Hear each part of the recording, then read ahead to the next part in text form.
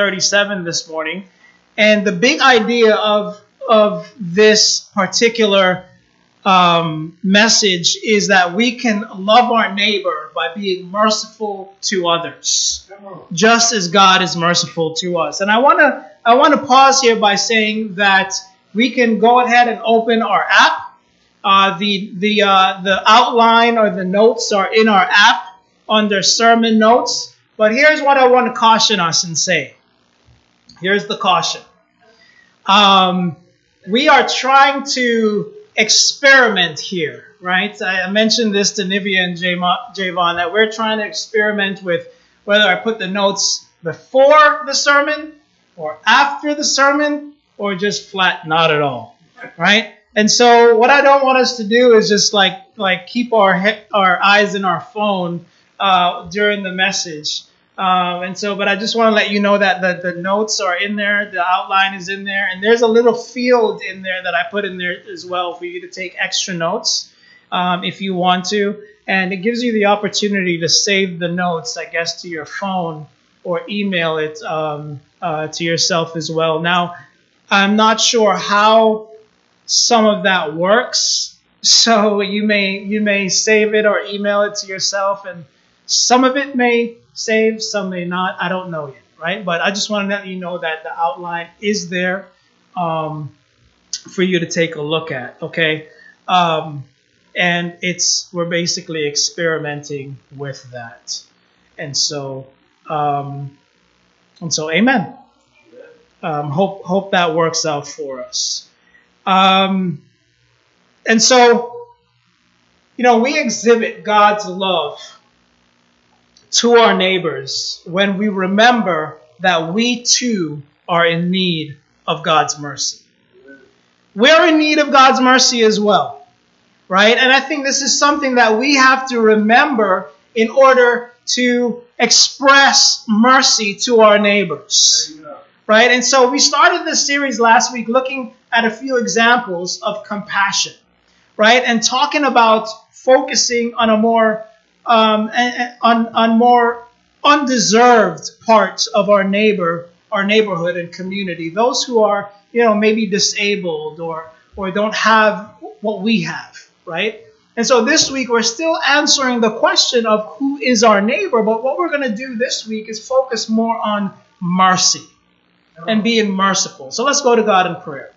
Heavenly Father, we come to you in prayer, God, just so grateful for your love. We're grateful for your grace, but we are indeed grateful for your mercy, Father, the mercy that you've shown us. I pray that our hearts open wide to your word this morning.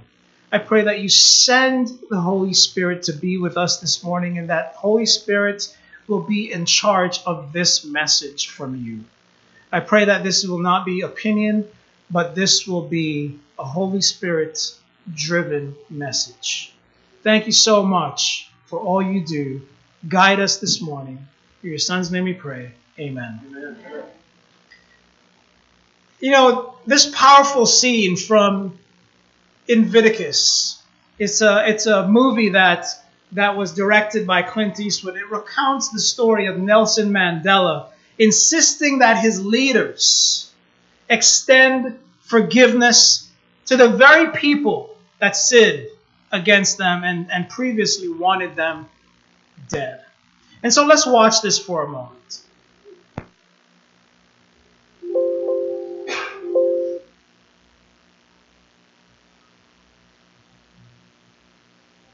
Oops, 1 second here.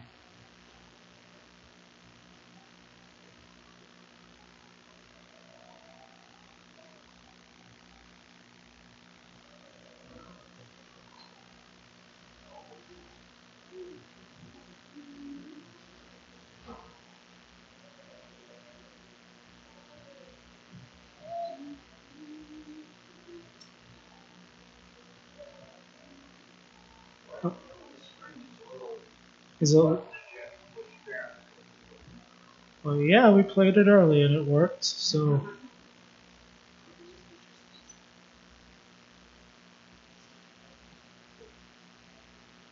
Hold on 1 second.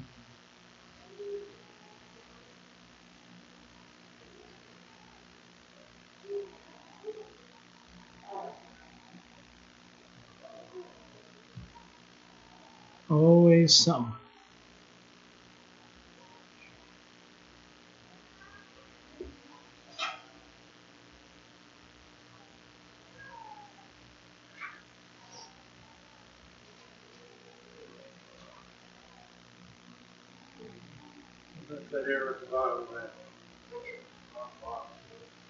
Yeah, it doesn't show that on my screen. Give me 1 second here. I got it. Give me 1 second.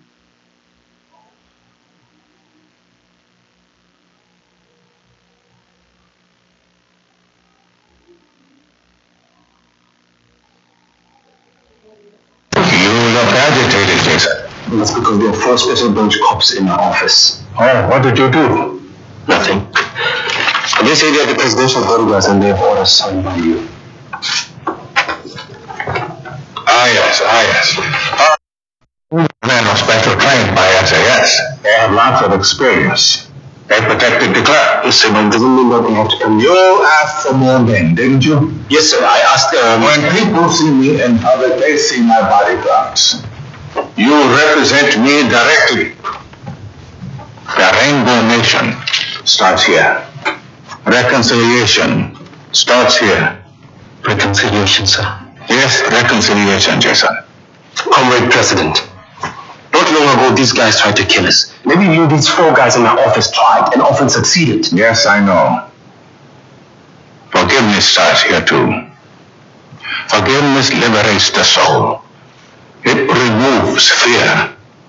That is why it is such a powerful weapon.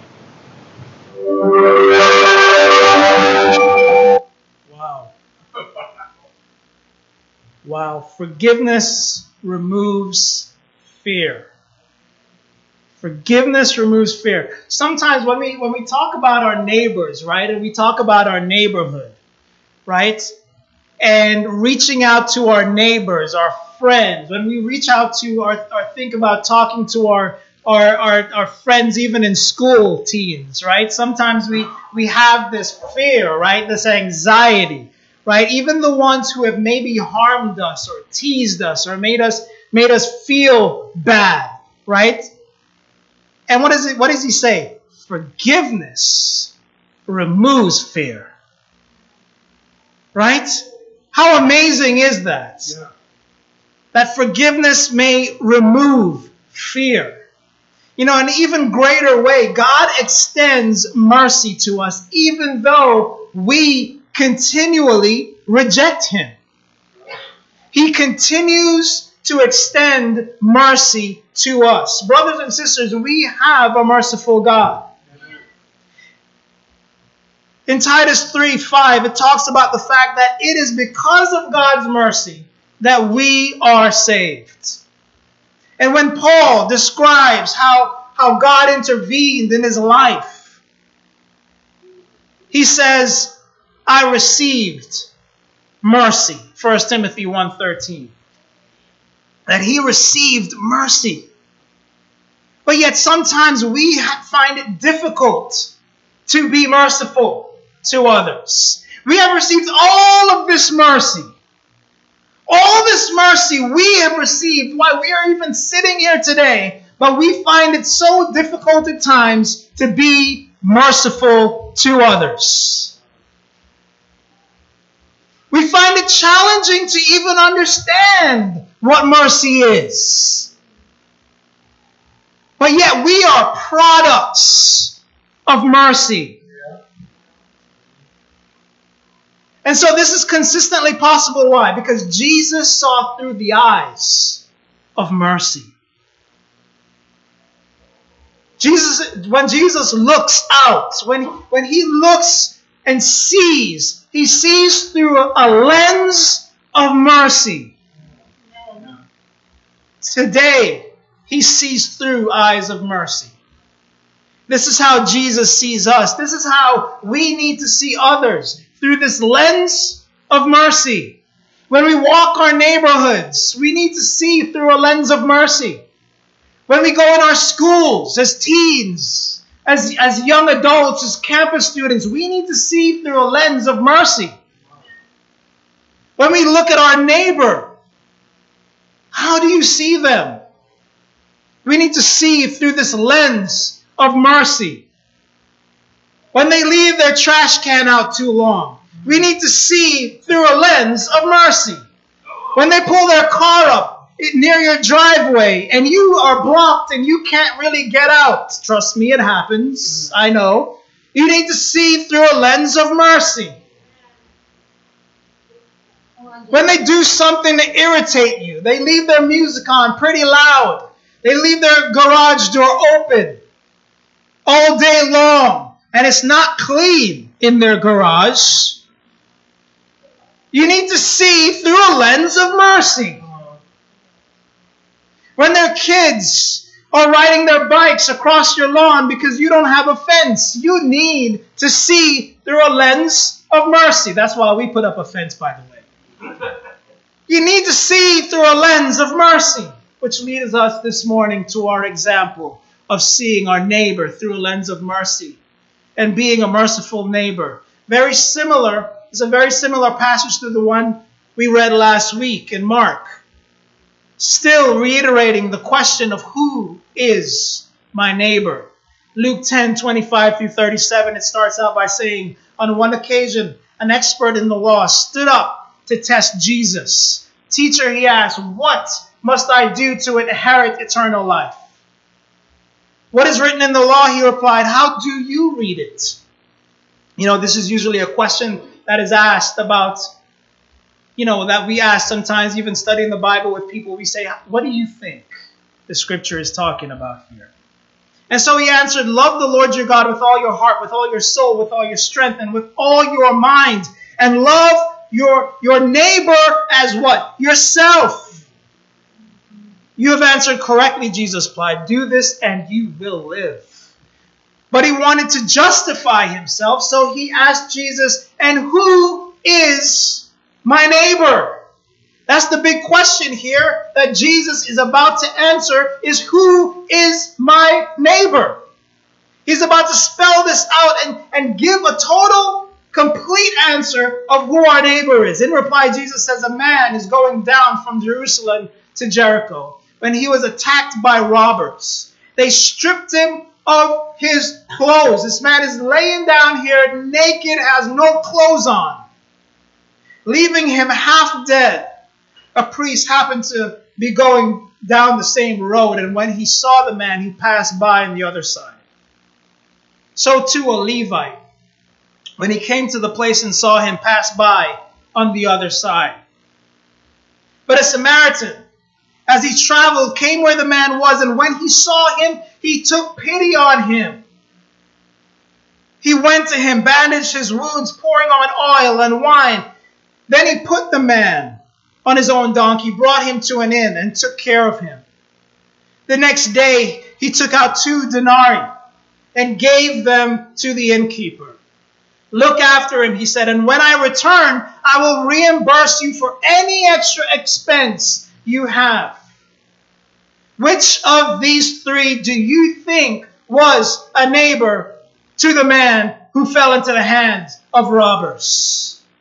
The expert of the law, in the law, replied, the one who had mercy on him. Jesus told him, go and do likewise. Do the same thing. Imitate.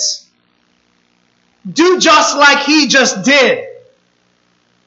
Right away, we see that neighbors do for each other.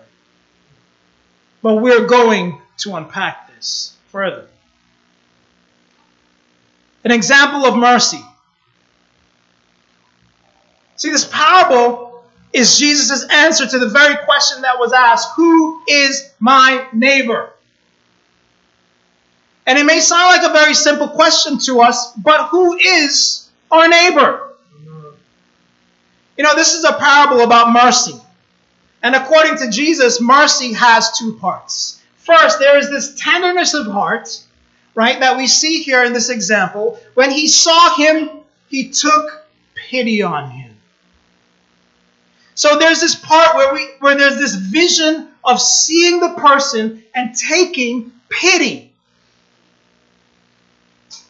Second, there's this action that arises from a compassionate heart.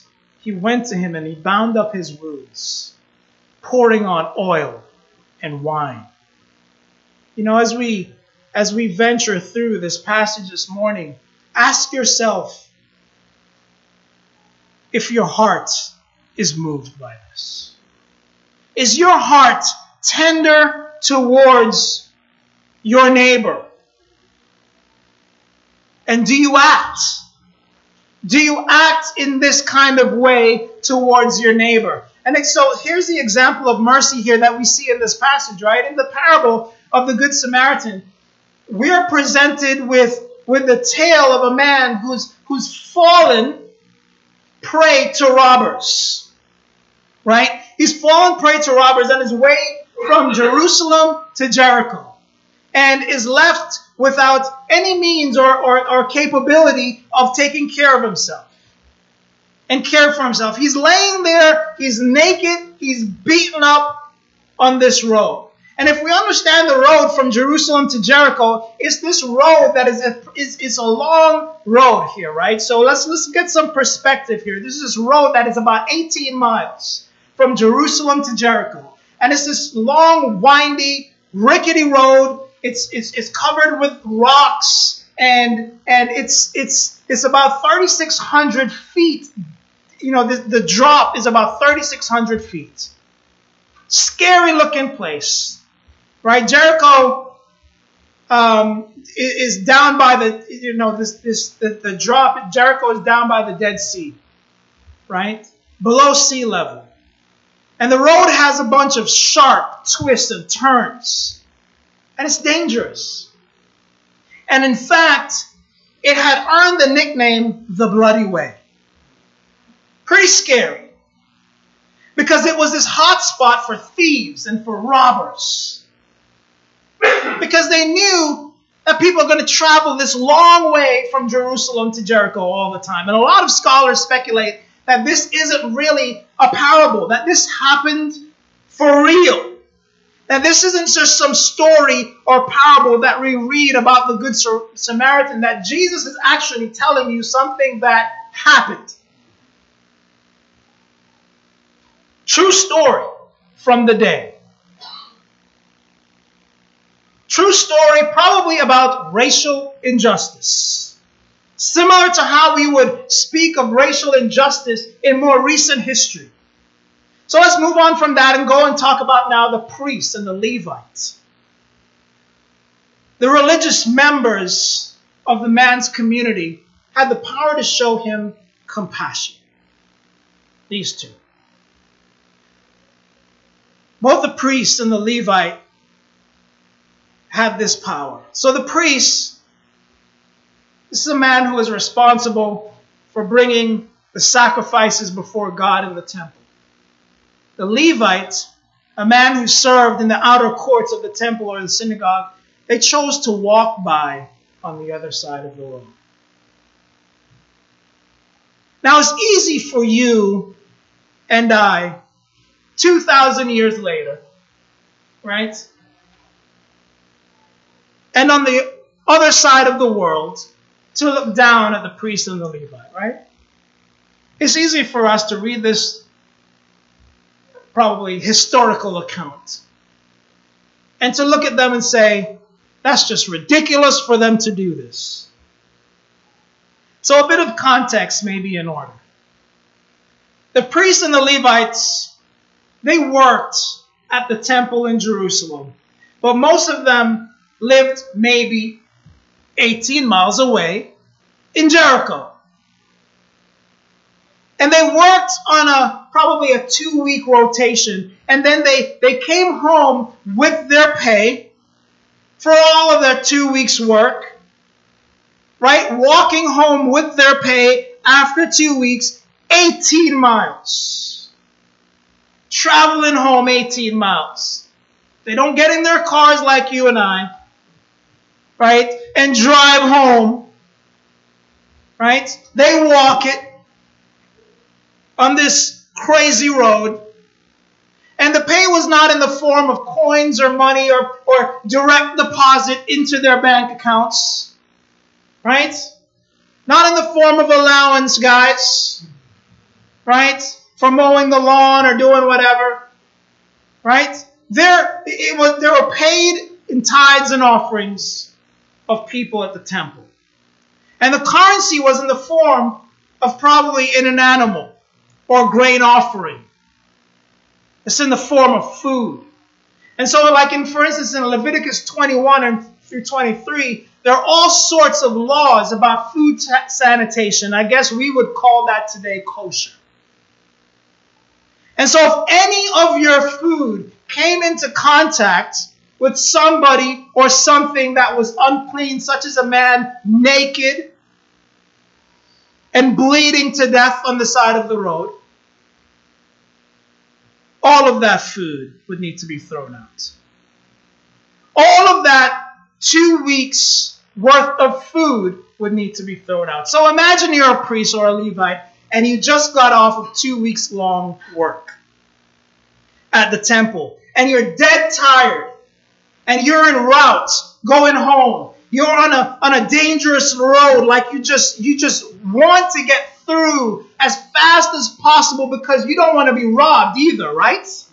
You don't want to be robbed going home, so somebody would just take all you got, probably even beat you up, and there's yet another victim on the side of the road because you've seen it before.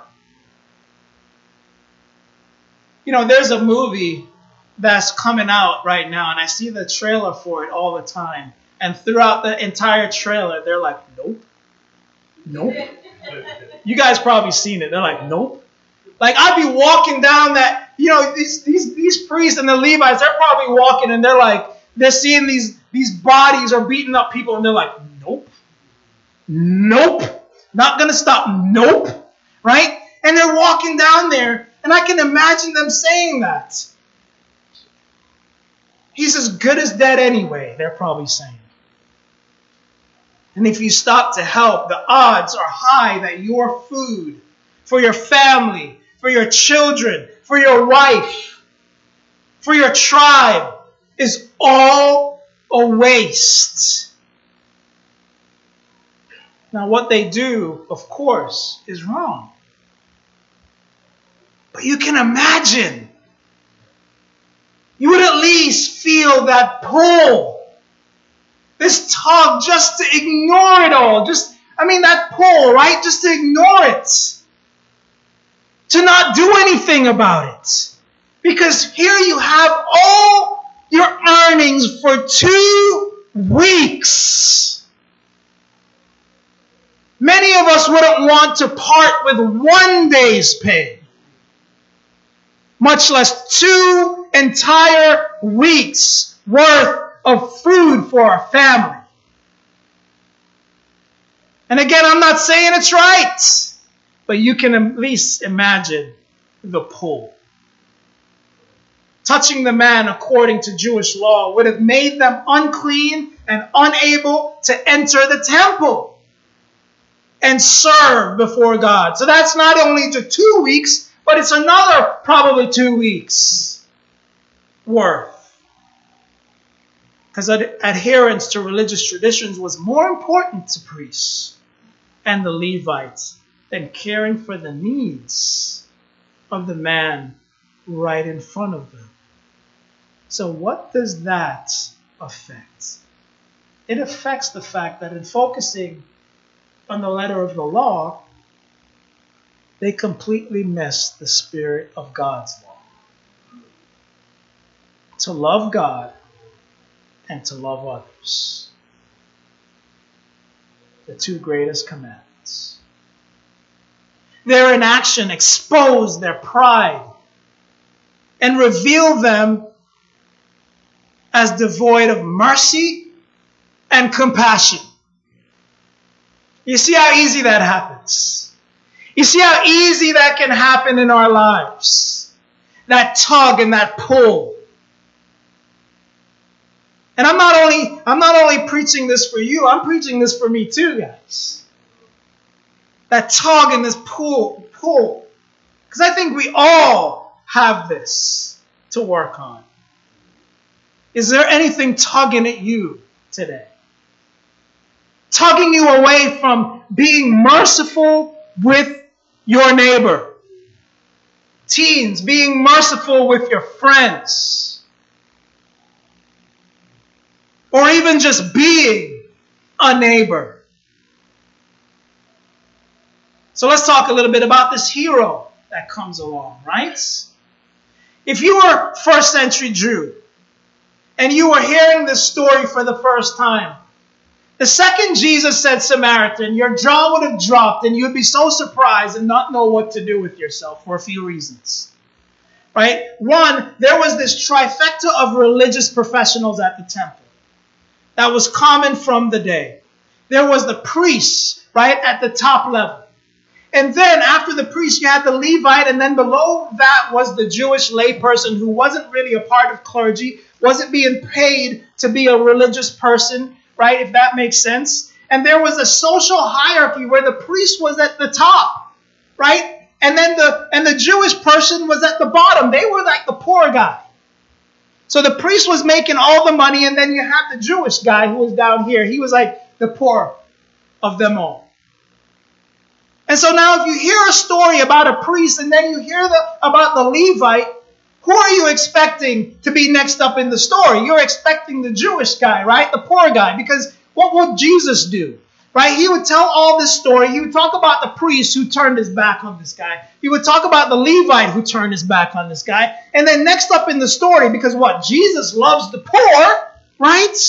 Jesus talks about the poor all the time. So what does Jesus do? Jesus would probably make the poor guy the champion of the story, right? Because that's what Jesus does. Right? That's classic Jesus. He would make the poor guy the champion, the superstar, the hero. But does Jesus do that? Instead, he says the Samaritan. Now here's the thing about the Samaritan. He's not even a Jew. They're a whole other ethnic group, an ethnic group from up in the north. Right? Here's a little bit of backstory to get your head around this, right? There was a long-standing racial tension that was centuries old between the Samaritans in the north and the Jews in the south. In the 7th century BC, the Samaritans are despised by the Jews because they were seen as impure people. They were descended from Jews who had intermarried with the people who were settled in Israel during the Assyrian Empire. Empires ruled over the land. You can look at 2 Kings 17:24 through 40 about that. And the Samaritans created their own place of worship and were excluded from entering the Jewish temple because they were mixed descent. They were considered half-breeds and didn't worship the God of Israel according to their strict Jewish observances. And so the Jews saw Samaritans as half-breeds and heretics, and Samaritans saw the Jews as racist and cruel people. And so these two ethnic groups hated each other. And they were at war with each other. So you look at these two people and you're like, oh my gosh, they can't stand being around each other. They want to kill each other. They want to go off on each other. They just want to have war with each other. And so it kind of makes you understand a little bit about where Jesus is going with telling this true story that happened. And who does Jesus make the hero in this story? The Jewish people? No. A Samaritan. The enemy. The half-breed. Samaritans would have suffered the injustices of racial prejudice from any Israelites they came into contact with. And it was quite possible the wounded man in this story, the naked man who was bleeding out, is quite possible, guess what? He was Jewish. That neighbor was probably Jewish. How amazing is that?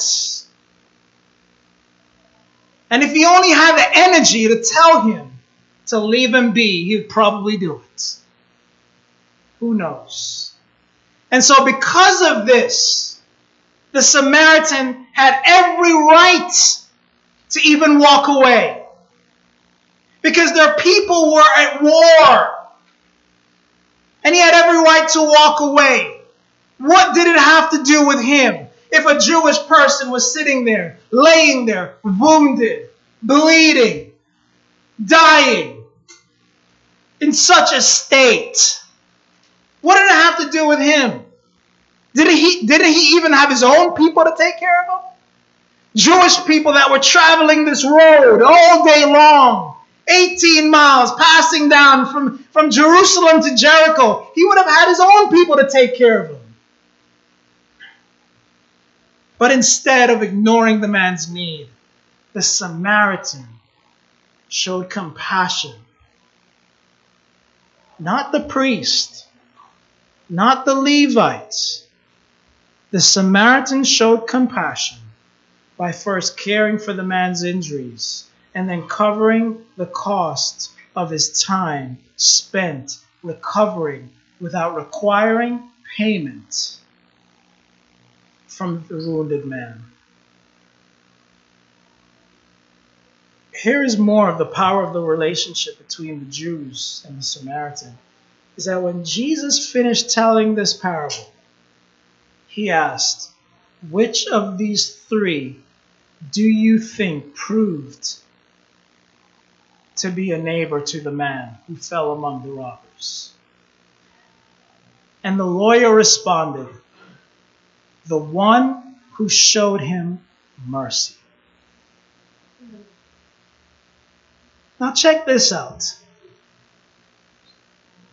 He didn't even have the decency to call him by the name or say the Samaritan. This Jewish man or this teacher didn't even have the decency to say the Samaritan. He wouldn't even come out of his mouth.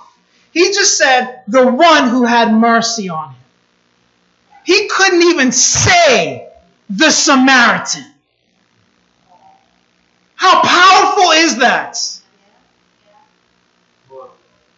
He couldn't even muster up the respect of this man who showed mercy to a naked man, a naked Jew, dying on the side of the street, to say the Samaritan was the hero. He just said, the one. And you see, that is how we behave sometimes. How merciful are we, guys, to people? You know, the Samaritan expressed true mercy. This should be truly convicting.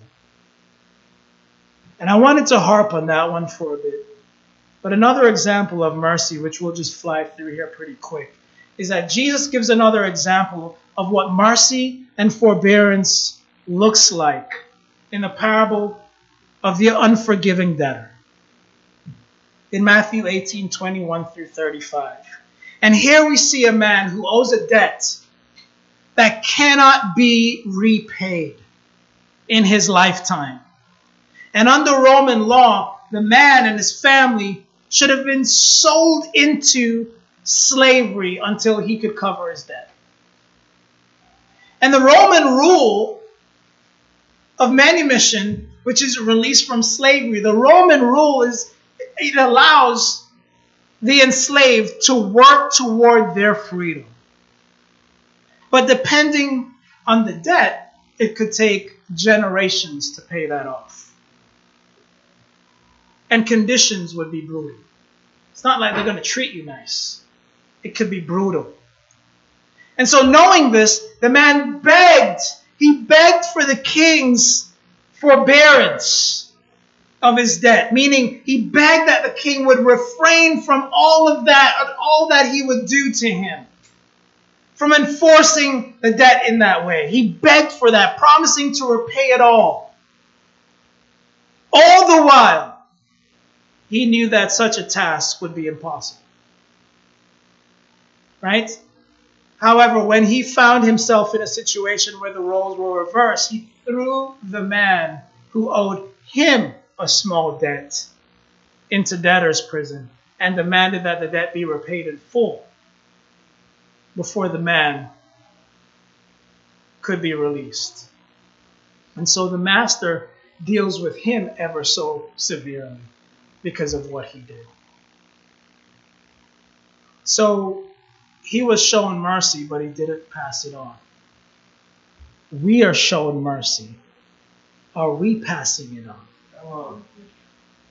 Are we passing it on? Are we passing on the same mercy that we have been shown? And you know who has the ability to show mercy? Here's the thing about mercy. The thing about mercy is that only people with power have the ability to show mercy. Which was interesting with the Samaritan, by the way. See, the Samaritan, because their people were at war, when he sees this Jew lying there naked, half dead, the reason why the teacher said the one who showed mercy was because the teacher knew that he had the power to do otherwise to this man. Their people were at war. The Jews and the Samaritan were at war. What do you think a mean Samaritan would have done? He would have finished them off. And so the teacher of the law said, the one who showed mercy. That's what he showed him, instead of just finishing him off. And so the king showed mercy to this debtor because he could have finished him off.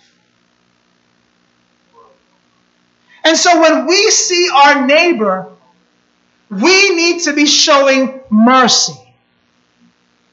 Not that we can finish them off, but we have relationships. We have people in our neighborhood that we need, that who are maybe in a position where they need help. Spiritual help. And we must show mercy. Because we were shown mercy. And so we are accountable to show mercy. Unlike the parable of the Good Samaritan, in which the priest and the Levite disappear down the road, never to be heard of again, the parable of the unforgiving servant shows us that God holds us accountable when we fail to be merciful to those around us. Any form of disobedience puts us outside of God's perfect will for us. In Hebrews 12, we are reminded that as our Father, God can and does discipline us in order to bring us to repentance or alignment with Him because of His love for us. When we fail to show mercy to those who genuinely seek to reconcile with us, we show disregard for them and for the mercy God has shown us. And so, how can we show mercy in practical ways? Here are just a few things before we end here, while we land this plane. Here's some practical things we can do. You know, there are times when acts of mercy come with a personal cost and require us to release a debt, right? Like we just saw here in that example. Release a debt someone owes us. Whether it be forgiving someone of a financial debt or choosing not to pursue legal action for an inadvertent wrong. It may cost us, right? Think about that. But sometimes showing mercy can be as simple as choosing not to blare our horns, for instance. and yell when someone cuts us off in traffic. Because we can, right? We can do it. But we don't, because we're reminded of the times that we ourselves have forgotten to signal and look over our shoulder when we are distracted or in a hurry. Just coming out of my community this morning, I was about to do it. And I was like, oh, I'm about to preach that this morning. Amen. Let me try to get through there. Because he was just stopped right there, in like right in the exit of the community, with like this much for me to get through. Just stopped. And I'm like, all right, I could probably squeeze through. Mercy can be shown by choosing not to gossip about the family member who is trying to get their life back on track, but who still struggles to make the best choices. I've fallen short big time in this area. Okay? Just being honest. And mercy can be shown by paying the bill for a stranger in front of you whose card has been unexpectedly declined. Mercy. Another way to show mercy is presenting the gospel to someone who is not yet a believer or a disciple of Jesus Christ. Mercy.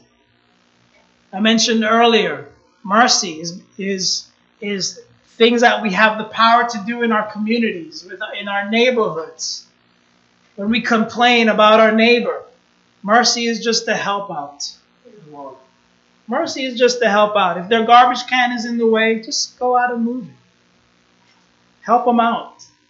If their lawn is getting too thick or too high or whatever, mercy is just to offer to cut it.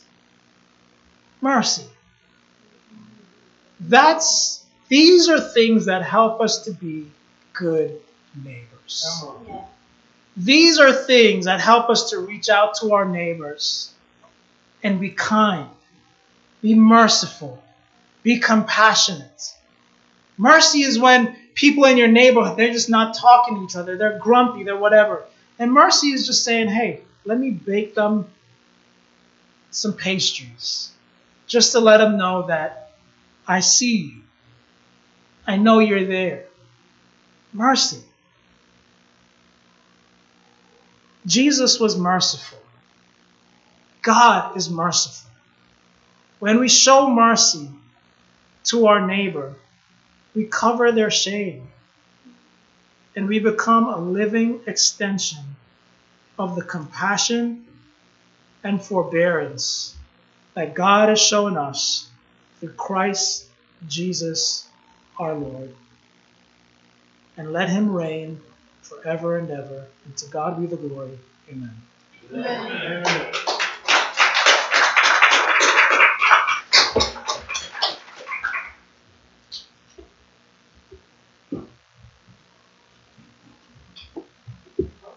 Amen, amen. Can we give another hand for JD?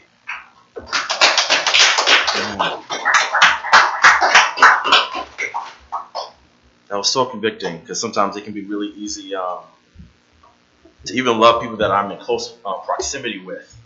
But God has called us to love all people.